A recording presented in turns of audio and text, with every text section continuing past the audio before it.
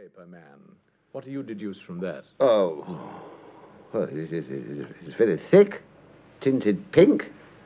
Couldn't be bought for under £0.50 a packet, I'd say, so the writer must be fairly well to do. It's rather a peculiar paper. That's the very word, Watson. It isn't English paper at all, you see. Hold it up to the light and look at the watermark.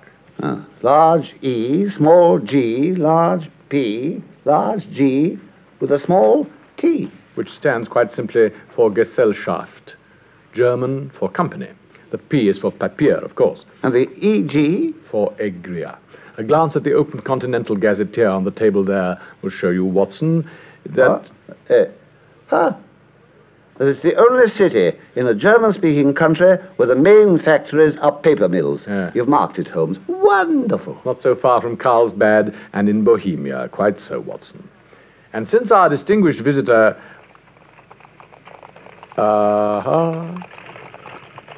But here he comes, if I'm not mistaken, in a brougham and pair by the sound of it, and a pair of beauties at that, I'd guess. Look, there, you see?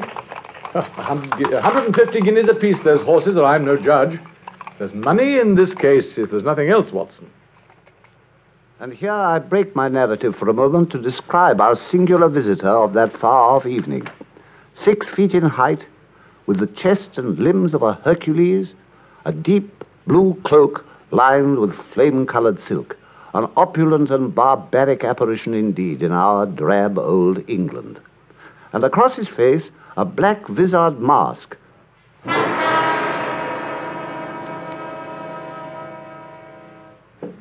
You had my note, Herr Holmes? I did indeed, sir. Pray take a seat and tell me whom I have the honor of addressing. You may refer to me as the Count von Kram, a Bohemian nobleman, sir. And this gentleman?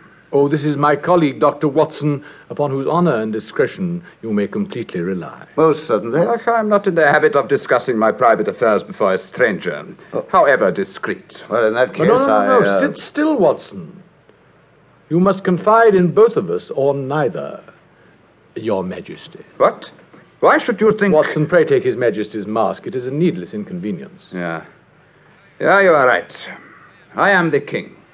Why should I attempt to conceal it from your sharp eyes? Why, indeed. Your Majesty had hardly spoken a word before I was aware that I was addressing Wilhelm Gottsreich von Olmstein, Grand Duke of Kassel-Fallstein and hereditary King of Bohemia. I have come incognito from Prague for the purpose of consulting you. Then pray consult Your Majesty. The doctor and I are all attention. The facts are these, then, gentlemen. When I was in Warsaw 5 years ago, I made the acquaintance of a lady whose name may be familiar to you. The adventuress Irene Adler. Adventuress, Your Majesty? I know of the celebrated prima donna, of course. And adventuress, gentlemen. I use the word deliberately. I see. I take it, then, that Your Majesty became somewhat indiscreetly involved with this young person. I did. I will not deny it. I was young. I was only the crown prince then. And there were some compromising letters, no doubt, which Your Majesty wishes me to recover. Precisely. But how did you know? Because I know something of the world, Your Majesty, even sitting in this humble room of mine in Baker Street. There was no secret marriage or anything of that sort. None, Herr Holmes. Well, I fail to follow you, sir. If the lady should produce her letters for blackmail or any other purpose, how would she be able to prove their authenticity? Do you think I did not ask her so, Herr Holmes, when I begged for their return? I asked her that very question. How was she to prove their authenticity? But your writing, Wilhelm, it's so distinctive. I could swear it had been forged. Your private notepaper, Wilhelm. Stolen. Your seal, Wilhelm. Imitated. Your photograph, Wilhelm. But I will swear it all, Irene, and you are without a case against me. You forget, Wilhelm. You surely forget, my dear friend. What do I forget? That we are both in the photograph together, hand in hand. Love, Wilhelm. And a little too much champagne, perhaps. Just a little. That magic night. Irene, you wouldn't dare to expose me. No, Wilhelm. But I may consider myself to have been deeply wronged. You can have half my fortune. You promised it to me before. I beg of you, Irene. I am to be married. So I've heard, Your Majesty. To the second daughter of the King of Scandinavia. A most politic match.